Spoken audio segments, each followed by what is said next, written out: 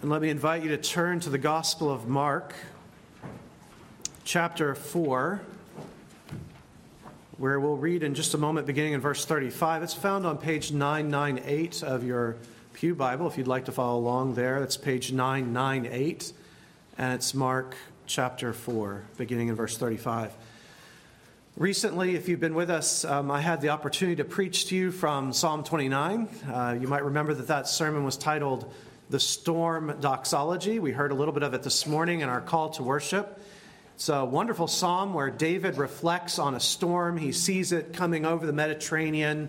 He sees it crashing down and kind of hitting landfall in Lebanon above Israel and then sweeping down over Israel. And he uses this storm as a metaphor, really, to talk about the presence of God, the voice of God in the storm. And if you were there a couple weeks ago, you know that way of seeing things that David had in that psalm is not unique to him. He got that, as he got most of the things in his psalms, from his Bible. He had read the Torah, the first 5 books of the Bible. That's what David had. And in the Torah, he heard of the storm that took place at the beginning of creation as the Holy Spirit hovered over the face of the deep and brought out of that darkness our world.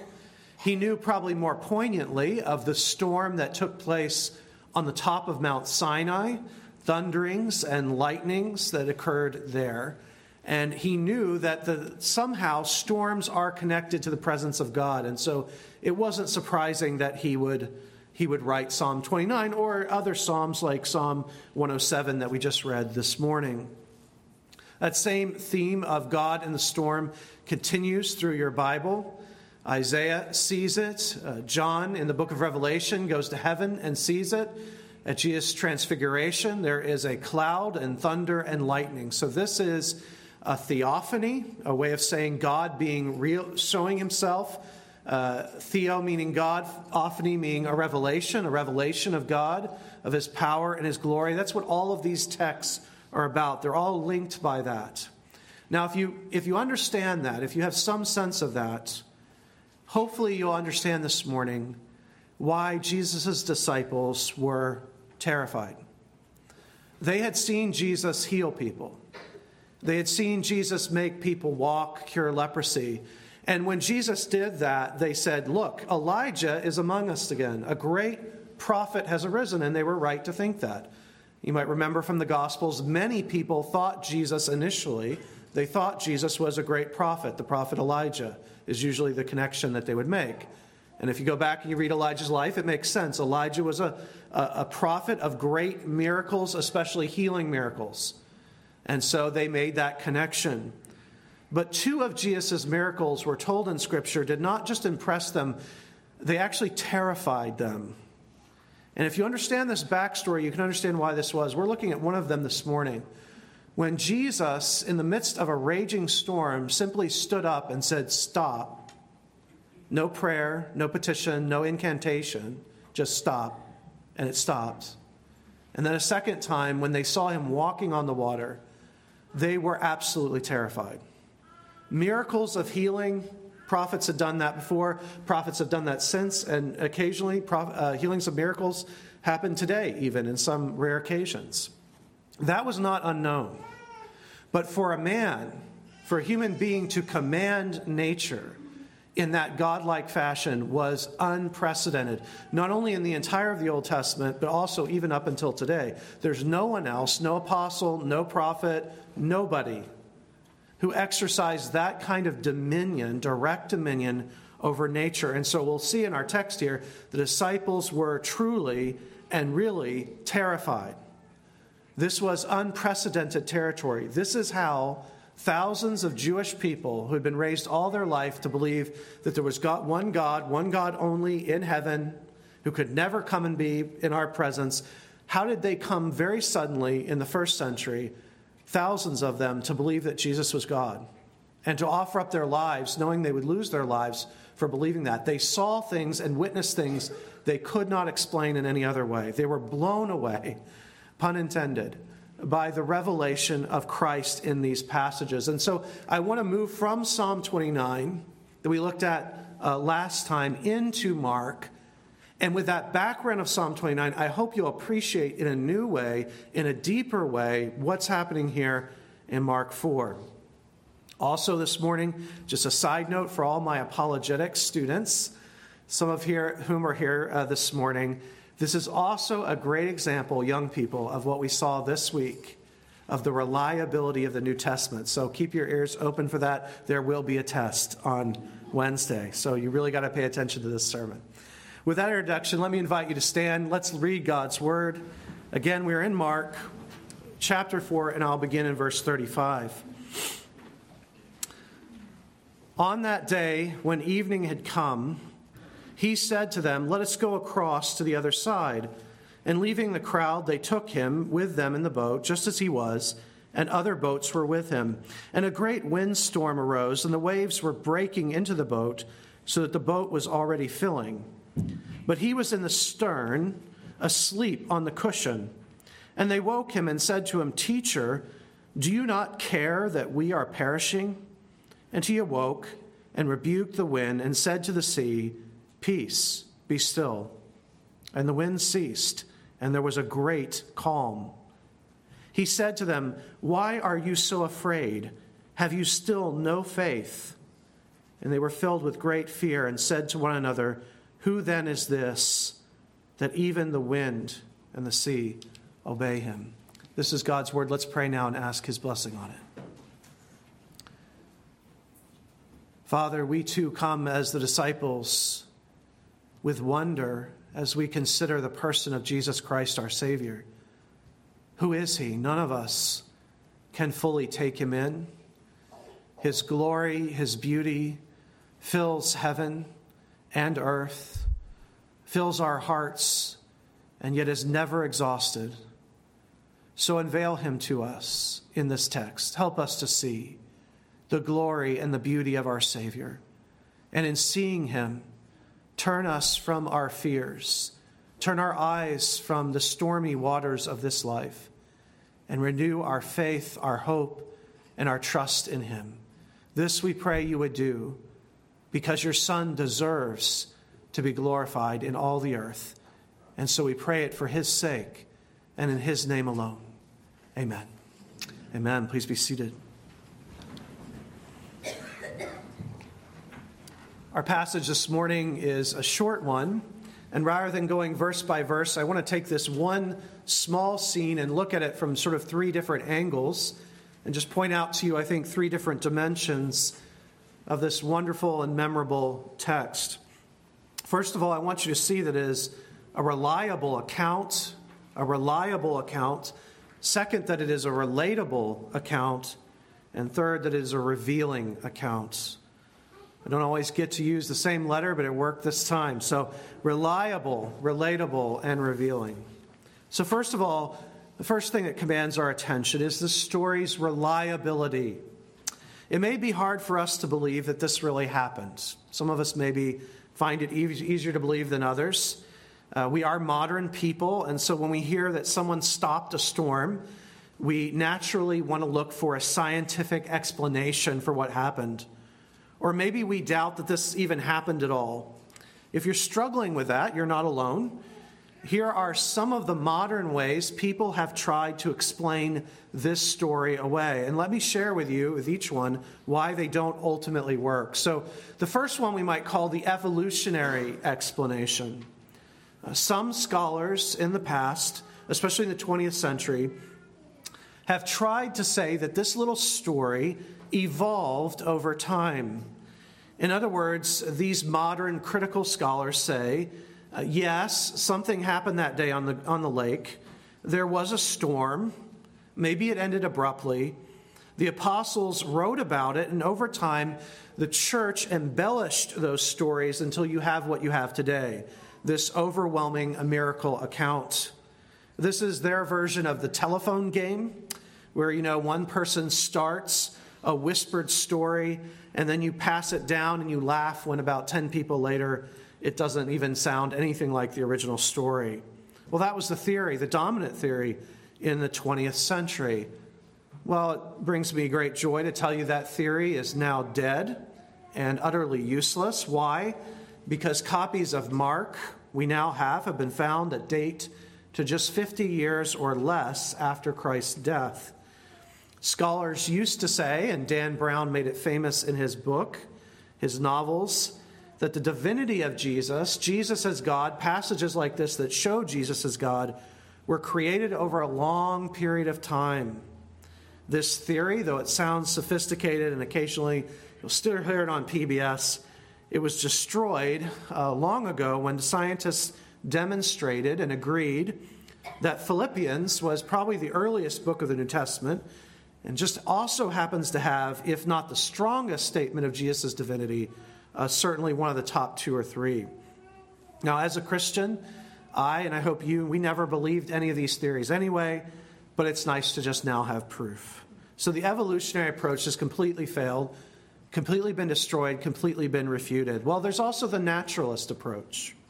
So people always, whenever Jesus shows himself, the natural man always looks for some excuse not to believe. So when the evolutionary approach failed and was proven to be untrue, people did not repent in the Western world and say, hey, we were so wrong. We taught this for 100 years in all our major seminaries. We shouldn't have taught it. Please forgive us. No, they just went to a new theory. So the second theory was naturalism. A second way around the story is to say the disciples just overreacted. There was a storm. It did end suddenly, and the disciples were not modern scientific people like us. This was 2,000 years ago. They didn't understand what happened, and like so many ancient people, they simply attributed it to their gods. In fact, some say there was totally natural explanations for all this. But this theory doesn't work at all. Here's why. The disciples were fishermen, professionally. They were trained seamen. They sailed on this same sea all the time, usually at night when the fishing was done. They may not have had iPhone weather, but they knew the difference between a storm that quickly died down and a storm that went suddenly silent instantaneously. Verse 41 says that they were incredibly scared at the end of this, not by the storm, but by what they saw Jesus do. And these were, again, trained seamen. In addition, as you all know, even when a storm stops, the water does not go calm instantaneously. We've all been to the beach in the morning after a storm and watched the waves pound for hours. The text says, though, in verse 39, there was a great calm, and, or literally, a perfect calm. This can't be explained away. Yes, they were not scientists, but this was their expertise. No one was better prepared to record this miracle and know whether it was real or just a coincidence. One last theory. You can see how people flounder around trying to find explanations. So one last theory. Some just skip those two ideas altogether and they say, look, it's this simple. The disciples made it up. The whole story's made up. It's a legend. It's a myth. It's not a historical account. Now, ancient people at this time did write legends. They wrote fanciful stories about great heroes. And a lot of people, when they read this story, go that route. It's just a legend. It's just a myth. But the genre of the Bible does not conform in any way to legend literature. We have lots of legends from the ancient world, and they don't work this way. They don't sound anything like this. Instead, our passage gives a clear time, place, and even little details. It looks like a real memory. And notice, for example, that you tend to remember little things, little details. Maybe you were in a car accident and you can close your mind and still see the accident happening, and for whatever reason, you don't remember which side you were hit on, but you remember the shirt you were wearing or something that was on your dashboard at the time, or the music that was playing. That's the way real memory works. And so notice that Mark tells us little details, historical details. He says in verse 36 that other ships, little ships, went with them. And in verse 38, he says that Jesus rested his head on a little pillow that was in the stern. If this is a legend, why does it make the disciples also look so bad? In other words, if the disciples made up this story, to start a new religion, why did they portray themselves as faithless, scared, and confused? If it were a legend, if they made it up to start a religion, they would want to look good so that people would follow them. Instead of looking good, though, they here, as always in the New Testament, they look realistic. They react how we would react. They can't believe what they're seeing, and they're scared, and they're confused, and they're not shy about saying it. C.S. Lewis, before he ever wrote Narnia or any of the books we know him for, was a brilliant student and professor of literature and really studied literature from around the world. He says this, he says, "I've been reading poems, romances, vision literature, legends, and myths all my life." That was his profession. "I know what they're like. I know none of them are like this. Of this text, there are only two possible views. Either this is history, or else some unknown writer, without known predecessor or successor, suddenly anticipated the whole technique of modern novelistic realistic narrative. The reader who does not see this has simply not learned to read." Now, I usually don't begin sermons with all this background information. I'm doing so today because I believe that passages with miracles of this magnitude are very difficult to believe, and because so long as you do not trust the Bible, you cannot have a real relationship with Christ, the Christ of the Bible. If the Bible is true, or isn't true, rather, then you really don't even know who Jesus is. There's no point to Christianity at all. I hope you can see that there's nothing unreliable about this. You can't take a shortcut and just say this is a fairy tale, this is a legend, or that some sinister conspiracy hundreds of years later made this up. All that makes for really fun novels and movies, but it just isn't true. We just can't dismiss the story on the surface. No, you have to deal with what is in front of us. Thousands of Jews, tens of thousands of Jews and Gentiles, almost instantaneously believed in Jesus as God. They did this because they said they witnessed unexplainable things. They lost everything to make this claim, and according to their own words, they did not want to even come to this conclusion. They were forced to it because of what they witnessed. It is a compelling and reliable witness. The second thing I want you to see in our story is that as it is reliable, so it is wonderfully relatable. Wonderfully relatable. And here's what I mean. Right from the early years of the church, Christians have found in this story, I'm sure you have as well, I know I have, a compelling picture of what it means to follow Christ. People can relate to it. We can relate to it. Whether it's the church fathers, men like Augustine, Tertullian, Chrysostom, or Reformed theologians like Calvin or modern preachers, we all relate to it. Why? Because the Christian life looks and feels a lot like being in a boat with Christ on a turbulent and unpredictable sea. God is constantly sending his people into storms, and yet he's always in the boat with us. And we have a saying in our culture, don't we? When someone understands our situation, we may comfort them by saying, hey, I understand your struggle. We're in the same boat.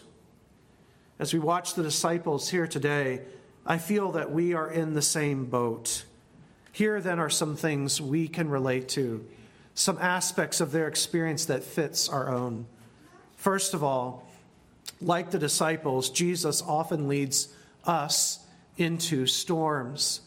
Jesus often leads us into storms. Verse 35 tells us that it was Jesus' idea to cross the sea at that particular time. The text says, on the same day when evening had come, he said to them, "Let us cross over to the other side." John Calvin helpfully notes, the storm was no accident. Jesus intended to make known to the apostles how weak their faith was. He put them in the storm. Now, some of the storms in our lives are due to our sinfulness. But sometimes the Lord sends us into a storm to teach us. The storm is our classroom. Peter teaches us that God does not do this to hurt us, though it feels like that. But he says this, the genuineness of your faith, being much more precious than gold that perishes, though it is tested by fire, may be found to praise, honor, and glory at the revelation of Jesus Christ.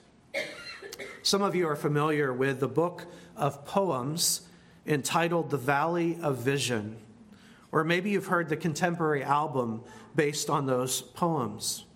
What is the Valley of Vision? I don't know if you've ever asked yourself that when you're picking it up.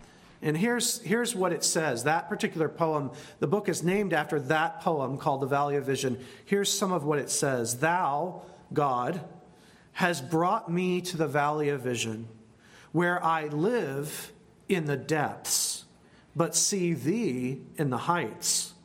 Let me learn by paradox that the way down is the way up, that to be low is to be high, that the broken heart is the healed heart.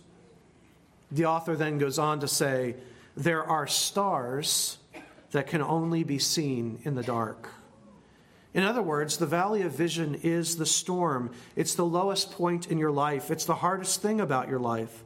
The valley of the shadow of death, which can become the place where Christ meets you and shows himself in new ways. The words of Samuel Rutherford, my spiritual mentor, always are in my mind in such situations. Rutherford wrote, "Oh, what I owe to the file and the hammer and the furnace of my Lord Jesus." The trials. This is a man imprisoned for his faith repeatedly.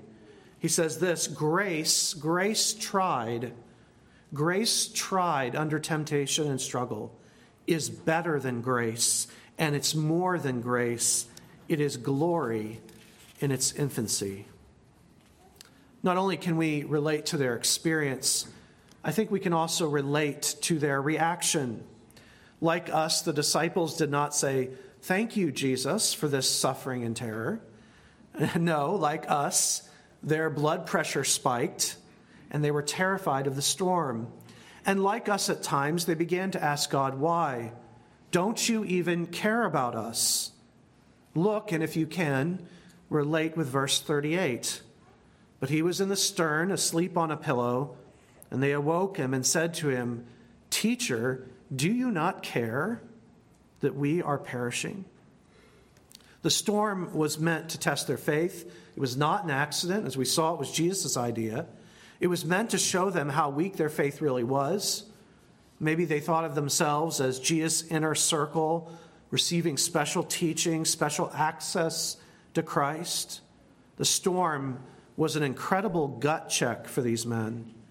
And we see in it that their faith was weak, and Jesus rebukes them in verse 40. But he said to them, "Why are you so fearful? How is it that you have no faith?" Now, it's so important, I think, very important this morning for you to understand why Jesus is rebuking them. There's a lot of lazy, bad preaching that happens on this verse. So hopefully I'll get it right for you. He's not rebuking them. This is so important.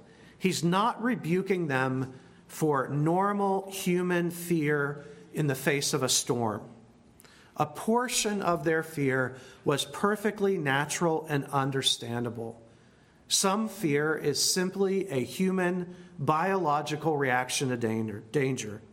Many characters in the Bible struggle with fear. Even Jesus, remember, is awed, right? In the Garden of Gethsemane, there's a certain fear, a certain awe that he has as he weeps in dark Gethsemane as he looks to the cross. But verse 38 tells us that their fear had moved beyond that point of a normal human reaction and had overcome their faith. There's a fear that becomes a kind of sin, a lack of faith. But when does that happen? I don't know if you've struggled with this. I know I have. When does fear, normal human reaction, actually become sin? I found John Calvin really helpful here. He says that fear becomes sinful when it eclipses the promises of God. When you are no longer trusting in God's promises. The disciples had to know if they had thought for a moment clearly, they had to know that they were not going to drown that day. Why? Because Jesus had already told them, I'm going to build my church through you. Their fear had run away with them until it had eclipsed the promises of God. Jesus wasn't rebuking them. He was not rebuking them or us for our natural fear. If the engine of your plane, you're flying a plane, God forbid, and the engine blows up, you are going to be afraid. That's understandable. That's not what he's rebuking. Rather, he's rebuking us and them for that deeper fear in us. That fear in each one of us that says, God is not really there. God is asleep. God does not care. God cannot be trusted. God's promises will not come true. Sinclair Ferguson says, they allowed the storm, this was their sin, they allowed the storm to come between them and their assurance of their master's devotion to them.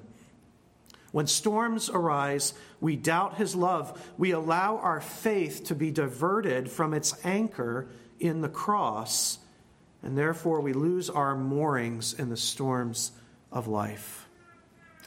That sinful fear led them, and at times us, to say those terrible words in verse 38. And they really are terrible words. And we've all said them at one time or another. Do you not care? Do you not care? How can we say that to the one who left heaven's glory for us? To the one who is going even now in this story to the cross for them? To the one who is sleeping during the storm. He's sleeping during the storm because he's so completely exhausted from healing and teaching them. This is your anchor in every storm. Jesus may seem asleep. God may seem absent from my problems. But he who died for me will never falter in his love. It is a reliable set of verses. It's a reliable scene. It is a relatable one. Now, thirdly, lastly, it's revealing, isn't it? Above all, this is not just a miracle, but an epiphany of sorts, a revelation. It really is the valley of vision. In the darkness of the moment, you see, the curtain was pulled back, the curtain that separates our world from the world to come, and the disciples saw a little bit of who Jesus really is. Verse 41 tips you off because this is the reaction of John when he goes to heaven in Revelation. It's the reaction of Isaiah in Isaiah 6 when he goes into heaven. Hear those same words here in verse 41. They feared exceedingly and said to one another, who can this be? The storm scared them. But Mark says that Jesus' power display terrified them. The healings were impressive, really impressive. But this kind of command over the most powerful and uncontrollable part of our world, it was unthinkable. Jesus is clearly a man. 1 minute ago, he was sleeping on a cushion. But he also must be something else. Chrysostom, the ancient church father, commenting on this moment in the Gospels, says this: what manner of man is this, since while the sleep and the outward appearance showed man, the sea and the calm declared God. He put forth no rod, as Moses did. Neither did he stretch forth his hands to heaven, nor did he need any prayer, but as was fitting for a master commanding his servant, or a creator commanding the creation, so did he quiet and curb it by a word and command only, and not one trace of the disturbance remained. Jews and Gentiles of this era, this period of history, strongly believed, and it's true even today, that no one but God could control the sea. And if you've been on the ocean, you know that's true. Think of the killer tsunamis that strike our world. Who can control something like that? Who can move it by a simple command from storm to total calm and in a moment?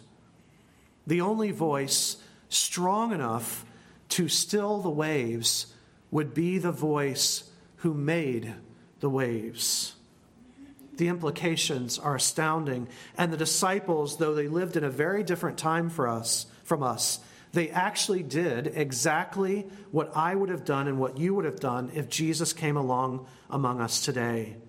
They simply could not deal with the display of his glory. They had no category for something like this. Right from the very first verse, Mark has been telling us in his gospel that this is the issue. Who is Jesus? And here, once again, Jesus shows us that he's not just another religious teacher or a prophet even. He is God himself come down for us. Mark will end this gospel by saying these things, quote, "This is the gospel of Jesus the Christ," that is Israel's long-awaited Messiah, "and the Son of God," a divine person. And this text once again brings us to Mark's trilemma, a thing you see all through all four Gospels. It's really the trilemma of the New Testament. Is Jesus one of these things you must choose? As Lewis once put it, he is either lunatic, like someone who believes they're Napoleon, or he is liar, he's made all this up, or he is Lord. The one choice you cannot make is to treat him as just one more moral teacher, to put him on the shelf, as it were, with Buddha or Muhammad. Jesus did not say, "I'm a prophet, let me show you a new path to God," as those men did. Rather, he said, "I am myself the way, the truth, and the life." He said, "Before Abraham was, I am." He said, "I and the Father are one." If you're here this morning and you're a believer, there are many applications to this wonderful scene. It lifts up our minds and hearts to see the glory of Christ, and it calms us in difficult times. Some months after this happened, some months later, there was another storm. You might know this. It's not as bad, but the sea was rocking and rolling, the wind was blowing. And Jesus, this time, did not stop the storm immediately. He changed it up a little bit. He could have done that. But again, he wanted to teach his disciples. And so this time, he walked upon the water to them. He came to them over the psalm. He knew, of course, that the Psalms describe God and God alone as the one who could walk on water. So he knew what he was showing them when he did that. Maybe you remember what happened next, though. Peter attempted to do the same.